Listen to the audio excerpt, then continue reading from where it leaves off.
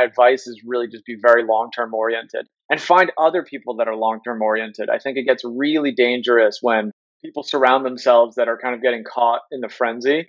You know, we've really been very intentional about the culture we've built at Foundation. It's not a get rich quick scheme. It's not a trading venue. It's really like people there understand that we're building tools for artists and curators and collectors, that digital art is a fundamental, part of the art landscape now. It's probably going to be the fastest growing part of the art landscape. We're committed to that, right? And the market's going to go up and it's going to go down, but every couple of years you'll see the market just be much bigger.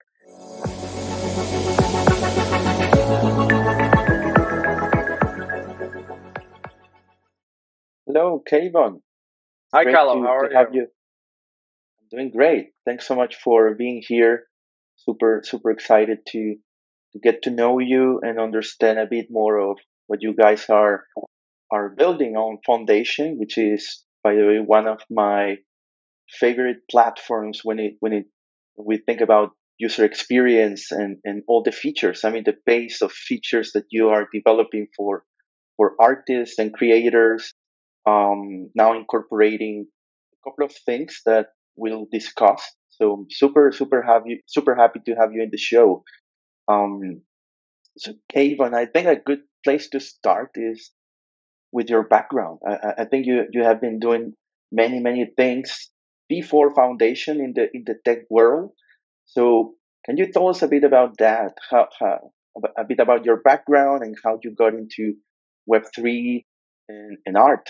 Okay, well, Carlo, thank you for having me. Thank you for the kind words. We put a lot of effort and care into the user experience. So whenever someone, really appreciates it, especially someone as sophisticated as yourself, I really do appreciate that because, it doesn't come easily to build something like that. It takes a lot of effort, on our end. And so thank you. In terms of background, it depends on how far back you want to go. But I started building, websites kind of during the first .com boom. That go all the way back then. I was just a teenager, mostly in high school, and that's how I kind of got my start in programming. I ended up, working at Google, later on after college, and I think that's where I really kind of saw the scale and impact that you can have by building on the internet, and that kind of pushed me to want to kind of consistently be on the frontier of technology, to kind of also become an entrepreneur myself. And so, eventually I realized Google was not the right place to be if you were really wanting to be entrepreneurial. You needed to go into startups. And so I joined a startup called Universe, after that. And we really, had this big audacious goal of trying to allow people to create with their iPhones. Prior iPhones and mobile phones were really understood as a consumption device. You would consume on it. And, it turned out to be the computer that most people had. And so we weren't satisfied with people being in a consumptive experience. We wanted them to also be in creative experiences, right? Computers are really, they're very empowering, right? So they amplify the human mind. And so how do we use the iPhone to challenge people to build stuff on the iPhone? And so Universe became a website builder.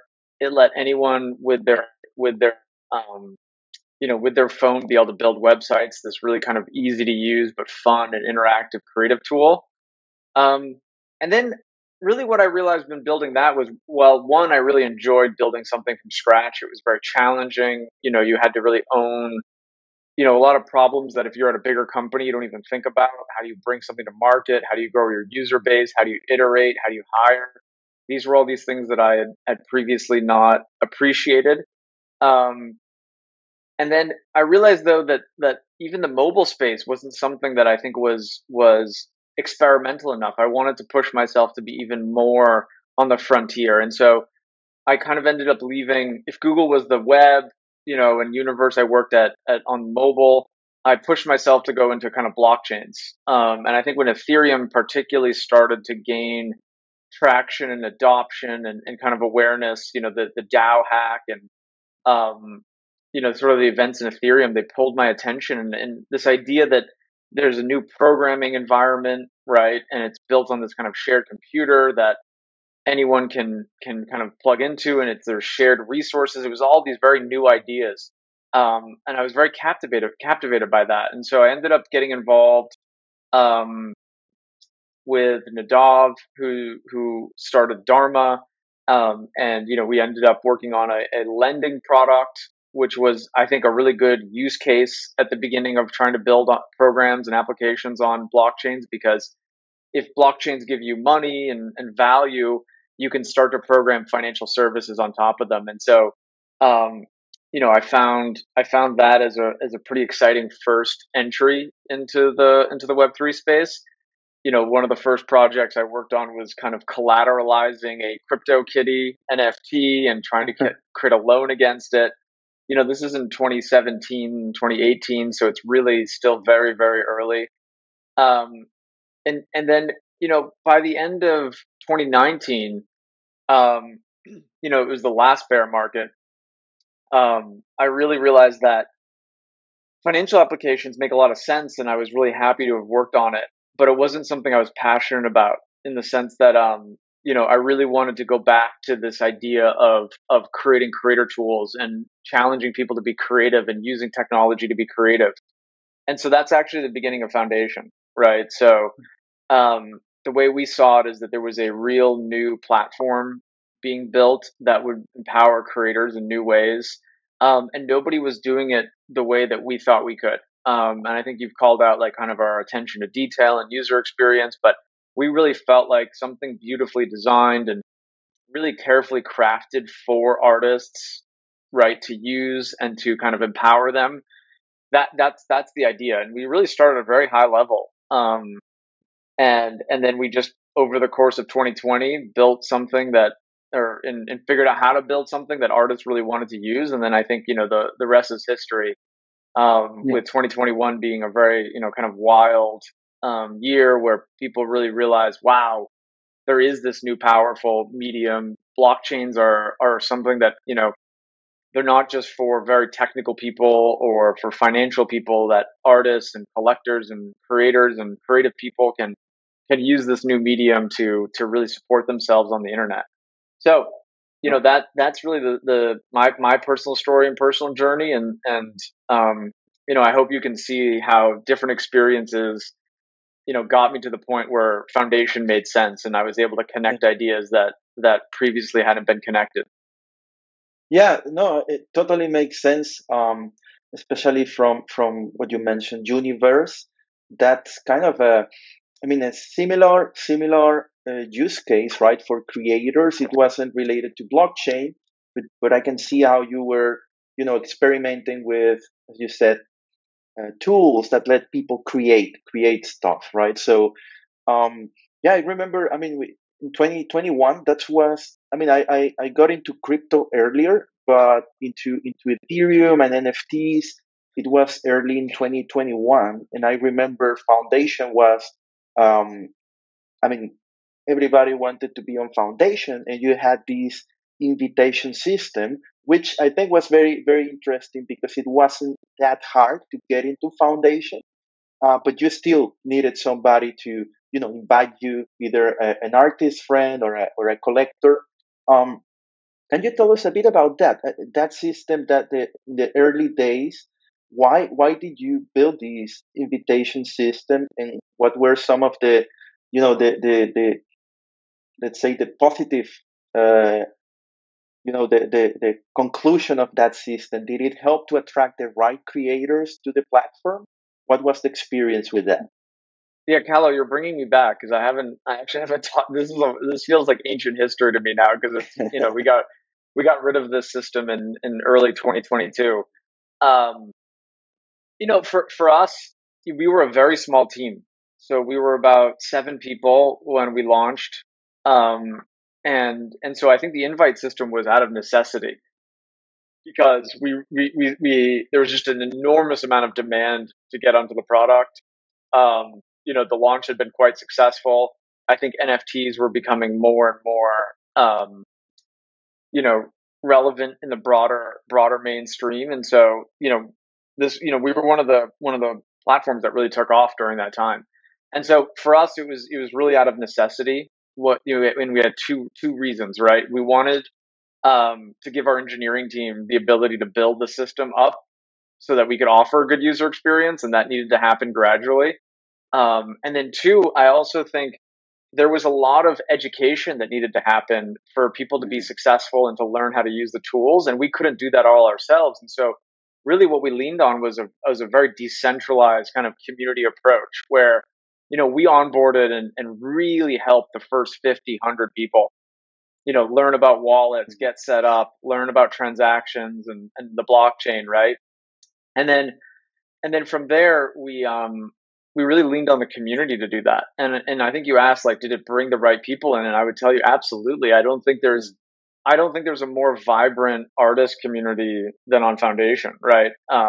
We were able to get a very strong network, you know because you had to have that connection to the person. We really were able to onboard a lot of excellent people in a Mhm. very short amount of time. And so that was, you know it wasn't what we didn't know that was going to happen necessarily, because again we did it out of necessity.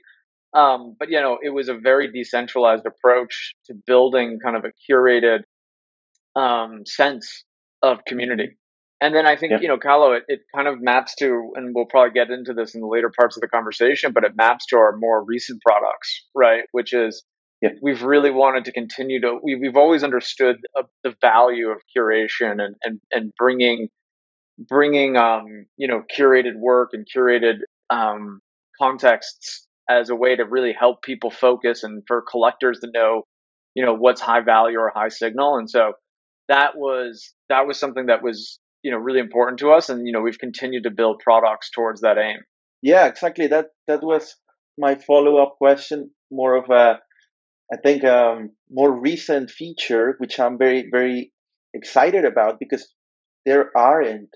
Um, you mentioned worlds, right? Which is, I'll let you explain what worlds is, but basically it's a way for curators, right, to yeah, curate shows, curate exhibitions. And you mentioned that curation is important. Can you tell us why you decided to build worlds, and why is that important for collectors, but also for artists?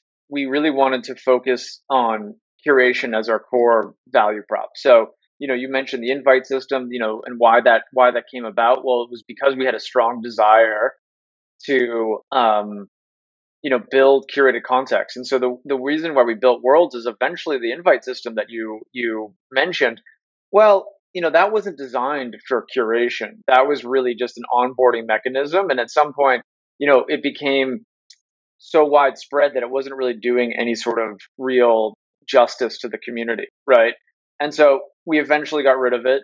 It wasn't something that was built on the blockchain itself, right? So it didn't have any provenance or history attached to it that could be recorded on the blockchain. It was really just something that lived in our database. And so when we really came to the table and said, we still care about this, right? We still want these curated contexts.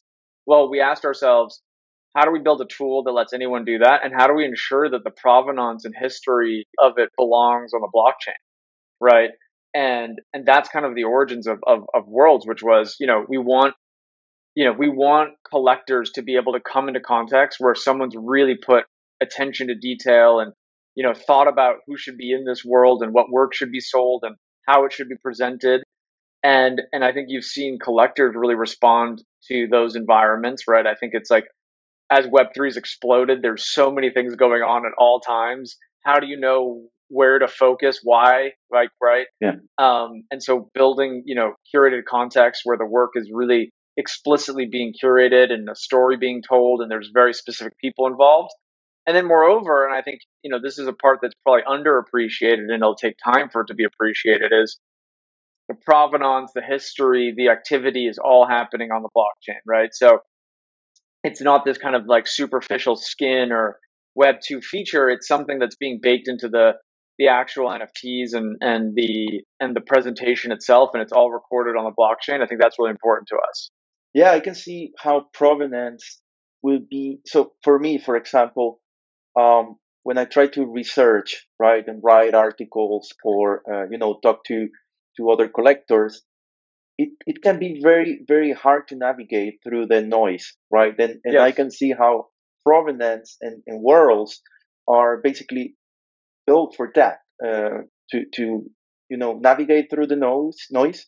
But also, if you look back five, if you look into the future, people that are new in the space in 5 years, 8 years, and they want to understand the history, that's the best tool possible, right? Because it's on the blockchain. It could be visualized in many different ways, and so I can see how for historians, right, which is a very when we think about art, it's a very important career. Historians and curators. Um, so these people that are actually telling the stories, I can see how worlds can help with that. And can you tell us a bit about moments and the curation fees? How does words actually work? Can you bring on any kind of artist, or you need to talk to them previously and kind of coordinate, and they need to be on board into your world? How does it work exactly? It depends on what layer you're talking about. At the blockchain layer, the world itself is an NFT. So it's Mm. something that the creator of the world owns and controls. That's a new feature that we've recently released. So it's an actual kind of like, native Web3 object that's in the possession of the creator. And then they basically have an ability to invite people that have the ability to sell or list work in the world, right? So Mm. you're curating kind of artists, and then those artists, right? Once they're granted permission to kind of be part of the world, and again, all of this is on chain, right? So it's a very Web3 native technology. They can come in and they can list work in the world, right? And then the curator is able to bring those together into exhibitions, right? And we call that moments, right? But that's Mm. really just bringing the work together on a cohesive page where you can tell a story, present it, create a moment in time where people can kind of come and really focus on what's being presented to them. And then I think another important aspect of this is the curator is able to charge for this, right? So they're part of the primary sale. And I think that's really important because if we want more people to come in and do this work meaningfully, right? And if you look at the traditional world, like there's plenty of galleries and art dealers and people in that context that come in and offer the service and help build markets and build up artist reputations.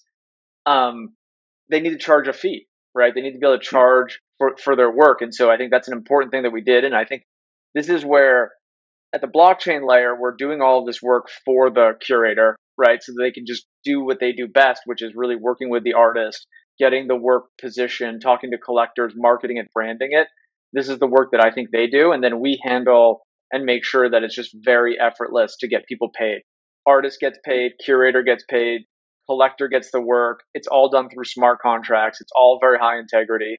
And it makes it really, powerful. And the way we think about it is, you know, curators now need strong Web3 on chain tools, right, to do their work and to build the ecosystem into something much more resilient, much larger than what we saw in 2021. Right, right. Yeah, that makes the job much easier. I have a gallery called the Blind Gallery, Yes, which runs yes. on the Tesos blockchain, and yeah, what you're mentioning is just makes the job much easier because we for the gallery we build our own contracts. Sometimes we integrate with other marketplaces, but the when we build our own contracts, we are a bit scared. Right? It can be dangerous. What if somebody hacks us, right? Or Yep. what if we messed up the royalties it's on the blockchain, right? So it's very hard to change it. So this way, it's a proof a tool that has been tested and can be used at a high scale. And you mentioned our dealers and galleries, and I've seen already multiple galleries creating worlds, and you have this team feature, right? That kind of give control to different team members. So, do you see worlds with So the question, I guess, is the traditional art market is huge, right? And there are so many galleries in the world. Do you see them kind of using worlds? Is that something that you are excited about? You are looking to onboard traditional galleries, or is it more like a more for digital native, professionals, art professionals? Well, I think, Carlo, it depends on how you think about the space evolving. Um, and I would maybe even turn the question around and ask you, because I don't know. I mean, the way I think about it is the product is designed for people that are crypto native, right? So you need to have a wallet. You need to know how to use, you need to know how to receive payment in ETH. You need to know how to submit transactions. Yeah, It puts the provenance on chain. It's decentralized. You own it, control it. So for us, those are the value propositions that we're focused on, right? yeah, Um, and I think whenever I hear the word traditional, honestly, I don't get excited because, if you're going to be a traditional gallery, then I don't think any of these things are going to matter to you. And I don't know why you wouldn't stay being a traditional gallery. Now, that being said, I think digital art is probably going to be the most dynamic, fast growing, lucrative part of the art market for the foreseeable future. And so, do I think that many traditional galleries will become modern and mm, develop digital art, components to their business? I would hope so. Um, but in terms of what we're focused on, and really where we go, is we're focused on people that are native to the technology. Um, right, if you spend too much time thinking about all the ways in which you have to accommodate, old methods, you end up not being able to focus on innovating, right? Because you can't right, push the limits of what the platform can do. And so, my opinion is that digital art is probably the future of the art market. It's probably where all our growth and development will come from, and the innovation. And then I think that, many, many, many galleries, new ones, perhaps old ones, will evolve, but new ones will be created. And my hope is that, and not just hope, but my belief is that they'll be built using very strong technology. And I think, what we offer in Worlds is a really powerful, it's a really powerful tool, right, for these yeah, types of people. And I also think, Carlo, like it's really important for the space to evolve. I think we all saw this in 2021, but you know, the space felt, immature, right? Like it didn't have it was a little bit boom and bust. And mm, people, there was a lot of artists that were very talented that had no support mechanisms. And I think, creating art and selling art are very different things. Some artists want to do that work and should do that work if they can, and they're empowered to. And on Foundation, you can sell directly, and most artists do.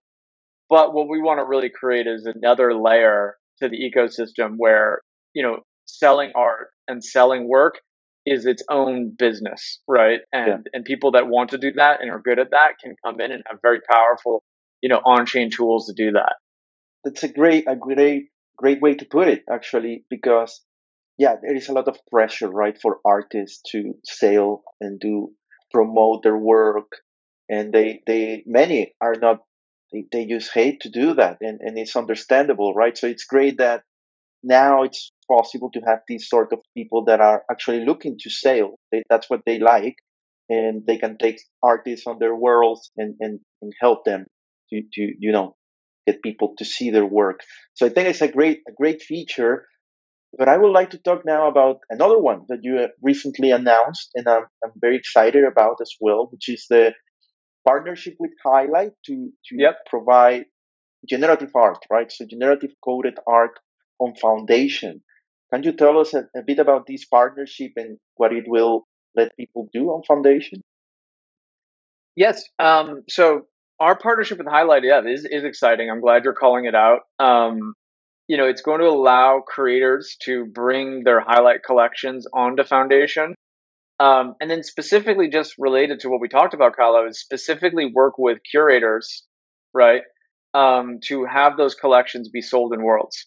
So collectors will be able to come and actually mint from these generative collections. So, the generative minting is going to go through highlight systems. There's a lot of technology that goes into generative minting, right? The algorithm is Yeah. producing the work in real time, and every collector's generating a unique piece, and it's going into the collector's providing data into the algorithm to generate the piece. It's all very compelling, and I think for us, and I think Carlo, you probably know this, is like you know generative art is a very rich part of the digital art landscape now.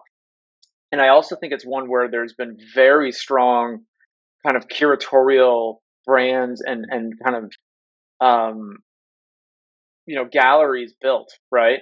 And so what we're hoping to see, and I think what we believe is that I think generative art just performed phenomenally well throughout the bear market.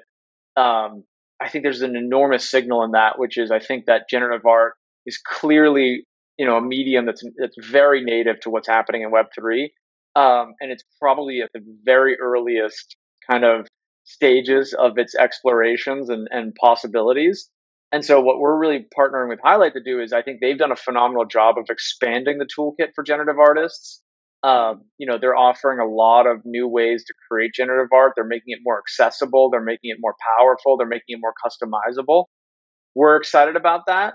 And then what we want to see happen is for those, experimental new ways of kind of creating generative art, we want to see them brought into new curatorial contexts, right? So I think, you know, Art Blocks has done a phenomenal job, but I think that's just one model and kind of one vision of the world. Um, you know, through Worlds, I'd love to see there be hundreds of kind of visions of what excellent generative art looks like, and I think it'll bring a lot more diversity into the equation. I think it'll bring a lot more experimentation. I think we've already seen this with FX Hash on Tezos, right? Like every time you change and decentralize or expand the toolkit, you get much wider outputs. Yeah. And so I'm really excited about that. And I also think generative art, a lot of people are already excited about it. Yeah. I think it's still early. I think I think it's still a very hardcore group of people that are into it. And I think more people are going to understand it and learn about it and find a passion and interest in it.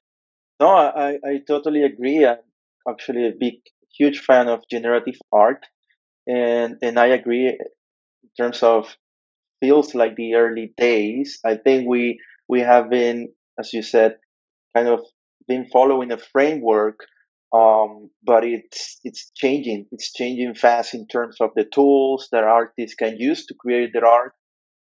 Now we see also explorations between coded art and AI art. And what I like about Worlds is that you can merge all these disciplines, right? Because if you think about art blocks or FX hash, it's hard for the community. So the community is really looking for coded art, right? And when we see some explorations like working with pre-render images, right, or this sort of collage that aren't purely coded art, we see some drawbacks, right? So I feel like Foundation could be this place where people explore different things in a world, right? You can have an AI artist, you can have a generative coded artist, so it really opens the door for more experimentation. um, I just mentioned AI art.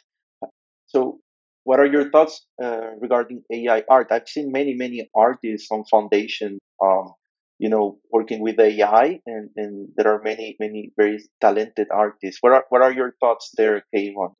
So, I mean, I believe we have probably the largest community of AI artists in Web3. So I think the answer is obviously we're very excited. And I think, Callo, if there was one description that want you to understand Foundation through is I think because the nature of our tooling is open and expansive and we're constantly pushing it forward, I think we attract also the artists that are in that mindset as well. And so I think you're aware of our drops tool, but I think that's been the tool of choice for a lot of AI artists. Now, that's distinct from what Highlight offers, and I think what Highlight has is phenomenal because it allows for the coded work to be generated live. But for AI artists, they're often, not able to do that, right? they're not using a predetermined kind of algorithm. They're really using AI tools that have different properties. And so they've actually, as you mentioned, used kind of curated outputs is what we call it, right? Where they've Yeah. you know selected a set of imagery that they like out of their kind of AI tool, and they've used then drops to kind of release that. And so we have phenomenal AI artists. I think Claire Silver was one of the earliest that was established herself on Foundation. There was um, we have kind of also a new crop of constant innovators that are on the platform that are new. I don't know if you know Stefan Basement or Infinite Yay, or there's a lot of new names in the space that I think are just getting started. And so very excited about AI art. I think it's already on Foundation in a big way. I actually hadn't thought about it the way you had, which is, the powerful thing about where we're going once we support Highlight, which is going live next week, is you'll have AI art and generative art on the same platform. Mm. I think for Yeah. the first time in a big way. And I think that's our vision of Worlds, which I think is, we call it the product Worlds because we wanted people to have big visions and big dreams. And I think you know, Callow, I'd encourage you to run with this because I actually haven't heard someone really say this concretely, but yeah, doing an AI generative art kind of mixed mishmash, right? Where you're really kind of, demonstrating both mediums in parallel or in tandem. I mean, that sounds really interesting to me.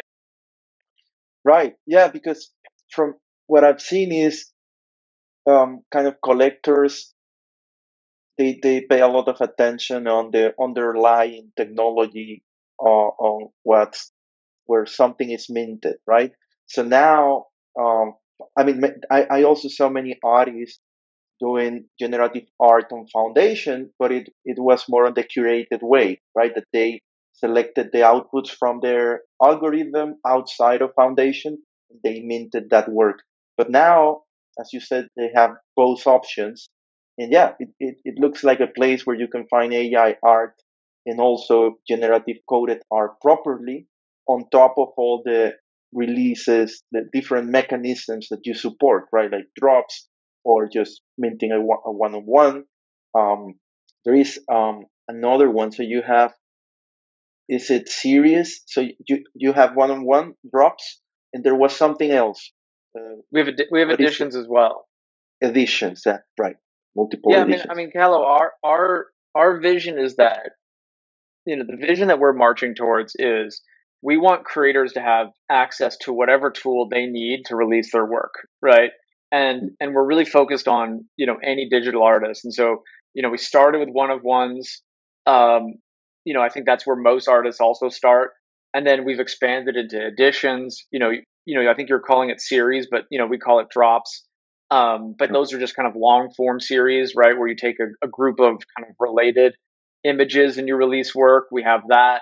And then now we're going to have generative series, right, where you're able to bring an algorithm, and you're able to show that. And then on top of all of that, you can talk to curators, right? And I know that I think you're interested in bringing your gallery to Foundation. We're really excited about that. You're an example of, like, you're going to be in the ecosystem. There's already hundreds of other curators. So you can start to see, the vision we have is this very rich ecosystem where all the tools are there, right? And this is not to mention also you can use our tools, you can use Manifolds tools, you can use Transients tools, you can use Highlights tools. Those all work with Foundation. And then you can either do this all independently, right? But then what we've also learned is that artists really benefit from finding collaborators to get their, to really partner and market their work and curate the work and contextualize the work. And that's what's happening through Worlds. And so all of this is connected. All of this is happening on top of Foundation. Yeah. And we really think, as we especially go into this kind of next cycle in the market, I think, what we hope and want to see happen is just the most decentralized but vibrant part of the digital art ecosystem is all on Foundation. That sounds super exciting, Kayvon. And yeah, I'm looking into worse because, as I told you, running a gallery, only if you have like a huge team, it's a lot of work, right? Besides marketing and working with artists, the technology aspect can be can be very complex. And I think that you've said this now multiple times, but we make all of that as simple as possible, Yeah, right? yeah, exactly, So exactly. what I hope, and Callow, I really hope that you have this ability to experience it yourself and help write and explain to others. But like, we go through a very rigorous design process and ask ourselves, is this the simplest version of what curators need? And is it clear and is it secure? So, everything we do is very secure, it's very simple, it's well designed, but then it's powerful, right, at the same time. And that's really what we're doing. And I'm with you. Like, I think that if we want lots of curators to come in and really elevate and uplift this digital art system we've built, they're going to need tools to do that work. Yeah, definitely. No, super, super exciting, Kayvon. I'm really looking forward to trying this new set of features. And yeah, really impressive how you keep developing new things. And that takes me to two questions, which, you know, are one is, I mean, it's kind of a fact that the gas, right, gas on Ethereum, which can be expensive at times, but also during the bull markets, right? We saw crazy expensive gas fees, and now we have seen how, for example, Highlight, they have this option to use an L2, which reduces gas tremendously for artists and for collectors. So I wonder, what are your thoughts there in terms of L2s and reducing gas for artists and collectors? How do you see the whole thing evolving in the future? Do you think more people and mainstream adoption will happen on Ethereum on the main layer, or you think it will go to an L2 like Base or Polygon or one of those Optimism? There are so many now. How do you approach L2s? That's a good question. So I think it's something that I think is very dynamic, Aloe. So like, my answer probably will need to change on a very regular basis. But I think for us, you need to understand what is what is happening on these chains, right? And I think for us, we're focused on digital art, and I think provenance is really important for digital art. And I think the most valuable digital art will still be minted on Ethereum itself. Um, Hmm.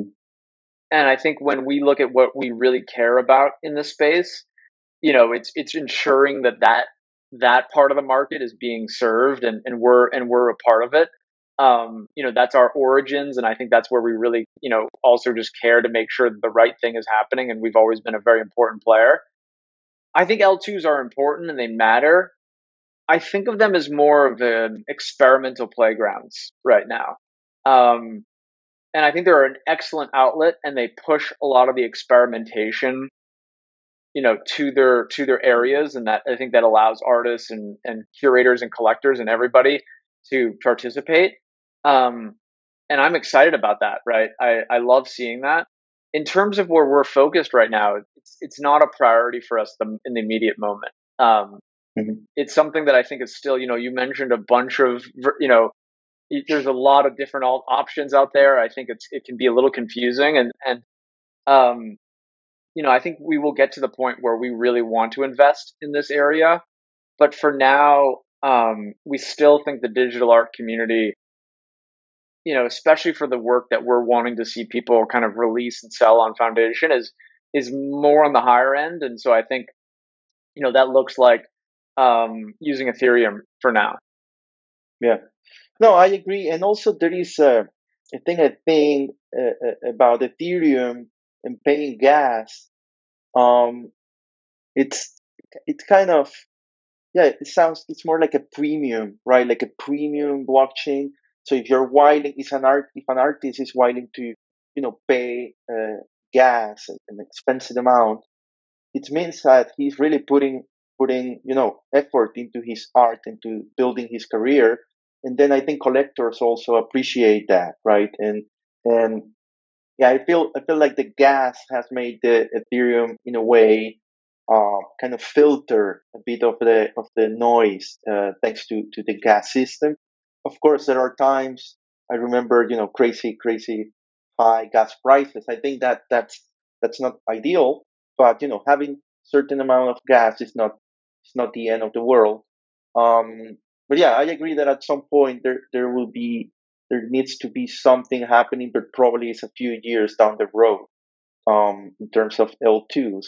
And another question I have, Kayvon, and I think I saw a tweet from you in your timeline. So it's related to Elon Musk when he was I think at Joe Rogan's podcast, and he was mocking NFTs, that these images are not even in the blockchain, and like they point to an external server, and but at the same time I think you pointed out that some are in the blockchain, right? And when we look at the generative coded art, some of it is in the blockchain, but also all these systems that power um, these NFTs are decentralized, right? So, what are your thoughts on on kind of the debate of JPEGs being on the blockchain or not? You think they should be? You think it doesn't matter? How does Foundation approach this debate? So, I mean, there are issues in the space where people like, if we're discussing, the idea of storing the image on a private server, that is completely problematic and I do not support it.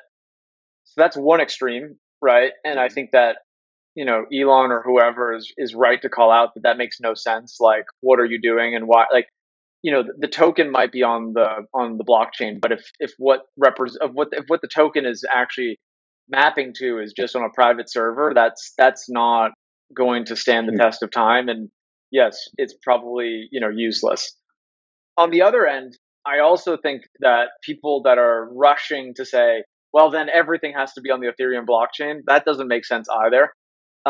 Because at the end of the day, the Ethereum blockchain is not a storage network. It is not designed to store assets and heavy media and provide storage guarantees for that media.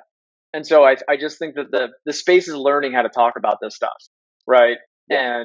And so I would encourage people to understand the technology and to have an opinion, but then it's these extremes of it all has to be on the Ethereum blockchain doesn't make sense. I know there are people that like to explore that as a way of expressing the work, and that's fine. That makes a ton of sense to me. Um, but for a lot of media, that's not going to make sense. And then on the other end, it's completely unacceptable to sell an NFT and have the underlying asset in a private Mhm. server. And my hope, Callow, is like I don't even think this debate is that relevant. I think a lot of the players that were making that mistake are long gone or have changed their ways in terms of where the Mhm. images reside. I mean, Foundation has always used IPFS since we launched, right? And I think that's incredibly important. And then I think, on top of that, we're getting into generative art. And I think one of the things that we actually really like, Kylo, is that Highlight took a much more flexible approach. I think a lot of people in the generative art community, understand the technology and understand the dependencies. But I think I really like how Highlight approached it, which is, if you want more experimentation and flexibility with the tooling, Ethereum isn't designed to be a storage layer, right? You can only have, very limited amounts of storage in a smart contract. And so they've really pushed to use Arweave and kind of other decentralized storage layers to kind of amplify what they're doing. And I think Mhm. that's very powerful. I mean, and I think it's going to really allow the generative art space to expand and find new kind of find new interesting ways to express the medium. Yeah, that's the case of FX Hash on Tezos, right? So it's not on the blockchain, and then artists have much more flexibility, right, in terms of size and storage capacities, the libraries they can use, and so that opened the door for a lot of things that couldn't have been done on something like our blocks, which is on the blockchain. Everything has to be on the blockchain. So that's an interesting proposition. And okay, but I think it's amazing everything you have been mentioning and the vision of Foundation. But I would like to maybe look forward right into the future because Foundation. I think the slogan is the foundation of Web3, right? And I think the mission is to empower creators And so far, I think most of the creators on Foundation are artists, right? It's kind of what we call art. But there are many more things that can be done on chain, right? There are many kinds of creators like musicians, podcasters, writers, so many things. And I wonder, how do you see the future of Foundation? Do you think you will at some point start to tackle those areas, or you see it completely focus on art, or it will depend on the demand? What are your thoughts there on the kinds of creations that will be supported by Foundation? I mean, I think it's important, Callow, that you're focused. I think, and you mentioned these other types of creators, and I think the thing I would just say is, you're right to call out that I think Web3 will support lots of types of creators. I think for us, we're really focused on digital art. Um, I think there are other platforms out there that are focused on music and writing, and it's not to say that we wouldn't be interested in supporting them maybe at some point, or Hmm. I will say a lot of musicians are also visual artists. But Yeah, I think for us, there's two things, which is I think you need to focus. I think if we go build products that are really generalized, you end up not really building something powerful and really kind of specific that helps somebody. It helps nobody. Um, and then I also think digital art is the medium that I think has product market fit with Web3 and blockchains. I think some of these other areas are still being explored and they still are being understood. And I think for us, I mean, the reason why, Kala, we're getting into generative art is like we are expanding what's happening on Foundation, but we're expanding where we think digital art is going, right, and the future of digital art. And so I think your discussion of AI and generative art, I mean, that's where I think we really get excited because we see artists really using those tools. Um, these other areas that you mentioned, like gaming or what have you, it's like yeah, foundation. If the tools work for you and you're excited to do something with us, that's great. But I also think like we want to be focused, right? And I think for yeah. us, we're focused on digital art, um, and that'll probably be true for the foreseeable future.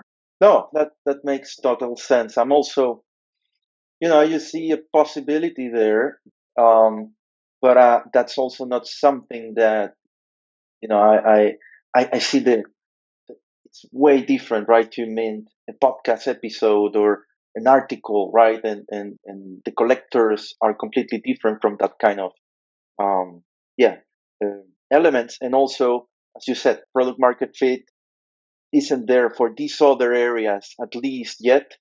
And yeah, that word, that phrase, it kind of reminds me that you are an entrepreneur, right? And you have been through a lot with Foundation and Web3. And I cannot, you know, leave the show without asking you what are some. I mean, first the challenges, the biggest challenges for a founder in this space, in the Web3 space and blockchain space, and also advice. What advice would you give founders and creators, somebody that maybe is like you that wants to build tools for creators in the blockchain? I think the hardest, the hardest part about operating in the Web3 space is how cyclical it is. Um, because, and I'll describe my journey a little bit, which is, 2020, we start the company and nobody really cares, right? Artists are not that interested in using the blockchain, and it's pretty, um, we're really out there, on the frontier, and not a lot of people are interested. All of a sudden, 2021, everybody's interested, right? And it's complete kind of chaos, and there's a lot of impatience and frustration, and desire to kind of just get rich quick. And then Mm. and then obviously we go back to then, once the market kind of calms down, lots of people leave, and it's kind of everyone gets dejected again, and they're less interested. And I think like, to be an entrepreneur in this space is really to kind of step away from these sort of cyclical movements and be long term focused. And so I think it doesn't really matter if you're an entrepreneur, a creator, a collector, any of these archetypes. You have to go, if you're going to be successful, you're going to have a long term vision for what you're doing, because Yeah. you can't time the market. The market's going to go up, the market's going to go down. It's not it's really not signal in any way that's giving you like kind of grounding. Like people thought they were geniuses, 2 years ago, and now they think they're total failures, and Mm. that's too volatile to kind of make progress. So, my advice is, I think, building during the bear market's probably the best time. Mhm. It's really where you're going to connect with what you're trying to do and really understand it and be very disciplined about it. And then during the bowl, it's like you also have to be disciplined in a different way, which is, probably things are going to happen that you actually had very little to do with, and you can't get too confident or Mm. too arrogant. It'll really kind of come back to bite you. So that's really the challenge, I think, of working in the space. And then if my advice is really just be very long term oriented and find other people that are long term oriented. I think it gets really dangerous when people surround themselves that are kind of getting caught in the frenzy.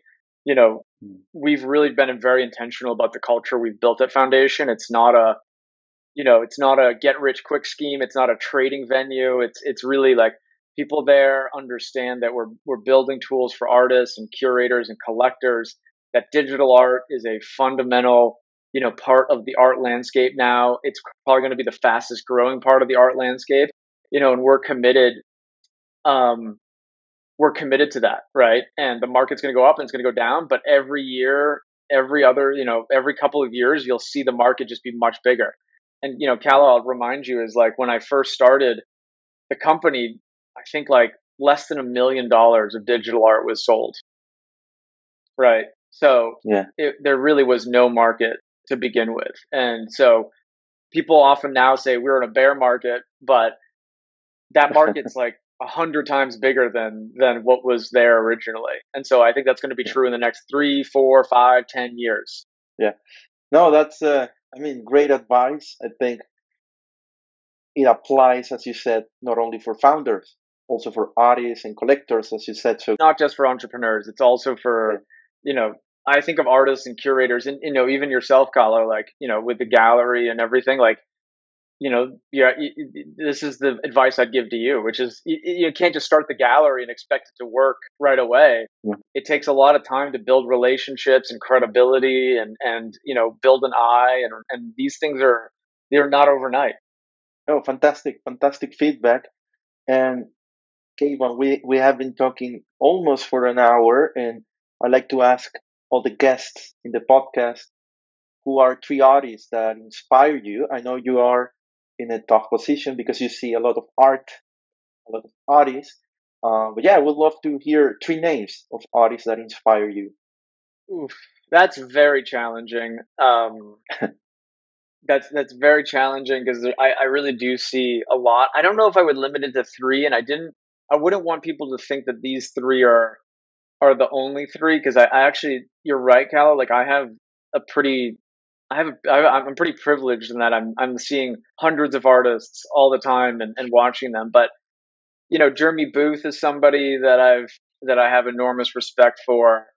Just in how innovative he's been in the space, and really kind of also now building Western Art Department, which is a world on Foundation that I have a lot of respect for. Right, not just building his own career, but getting other artists the support they need. I've always respected that. Um, there's Yatreda from Ethiopia. Kia has done an amazing job um, building something from scratch, right? Using the technology natively from day one, and really building something for herself. She's always really, really impressed me. And then, you know, um, Zach Lieberman is really just an OG digital artist, very early to Foundation, one of the first 50 artists we onboarded. And I just think that he's really gone on to, generative art now is all the rage, but I think, a lot of these people that are OGs that have been doing this for decades prior, I mean, they always deserve their flowers because, they didn't just come in and chase a market, right? Hmm. Zach's been Yeah. doing deep work in this field for decades. And so again, I want to call out that Callow, like, I don't, it's not these artists in Yeah. it's not just these are my three artists. I'm actually just trying to pick out people that I think have really exemplified values that we're excited about. So like, with Jeremy, it's like being dedicated to the space, but then also building venues and thinking about the broader community. And like, he's been able to build Western art into a whole category in Web3. He deserves a lot of respect for that. I think Kia and Yatreda coming in, from Ethiopia, building something from scratch, you know, building something very Web3 native that's kind of very deeply powerful, like, preserving Ethiopian lore and history on the blockchain, very powerful. Um, and then I think people like Zach that have just been in the digital art space for decades prior and, Yeah. evolving with the space, embracing the technology, but bringing their craft and years of experience. I think a lot of people come in and are very, very short sighted. They're very impatient. If you think about the people that are really succeeding, these are people that have been pushing themselves for a long time. So, people like Zach really deserve Yeah. a lot of credit. So, that's my point, which is I could go on and on. I really, an amazing part of my job is the fact that I'm exposed to and get to interact with so many artists, and members of the community, and I could give you even more, even more names. I could go on and on and on, but those are three that kind of highlight really interesting Yeah. values to me. No, those are great names. Actually, Zach, I had the chance to listen to him in a talk in Mexico City, and you're right. He the way how he explains his craft and his career, and he was mentioning how he got started, how he received early support. Actually, in Madrid, here in Spain, from an institution that allowed him to, you know, continue to explore without focusing so much on the sales. And he recently had a couple of some advice for artists, right, to find ways to continue to experiment and not only go into a framework, right, like releasing generative art, and that's the only. I mean, releasing generative art, yes, but not only like this framework of 100, 200 automatic pieces, right, to explore different things, uh, build communities, do help others through teaching, right? Create courses to help other artists, and so he had a very very interesting point of view. And what about worlds that inspire you, Kayvon? I know it's there will be many many more worlds coming, but for those listeners that are interested in exploring worlds, what are some of the best worlds out there on Foundation already? Well, I mentioned this before, but I think Western Art Department has done a phenomenal job, bringing together, really like a community, right? Building a genre within Web3, building that community, bringing wonderful work together. I think Western Art Department's amazing. Um, my hope is that people are excited about Forever Projects. Forever Projects is a gallery that we've built at Foundation ourselves. So we're using the Mhm. product just as anyone else would. And we've been doing a lot of releases through Forever. And then um, I think from there, there's just a lot of different community initiatives. I mean, I think what Space World has been able to do has been really wonderful. I think GM World has been able to take a lot of up and coming artists and create a space for them and really be very well curated. Super Chief is out there kind of constantly bringing Yeah. people together IRL. There's a lot to really appreciate out there, and it's really that I think that's the vision of Worlds, which is it really is meant to, you might not be into Western art, you might be into generative art, you might be into AI art. There's different worlds out there for all these different kind of categories, and then within them, there's just a lot of really great curation. So, those are the few that I'd highlight, but I'd really encourage people to go out there and explore which ones really kind of inspire them. Awesome. Yeah, for everybody listening, all these worlds, artists, collections that we mentioned are in the will be in the podcast description of the show, so you can easily find all these links. And Kayvon, it's been a pleasure. Thanks so much for taking the time and for building this amazing tool set for artists, collectors, and curators. Thanks so much. Yes, Callo, thank you.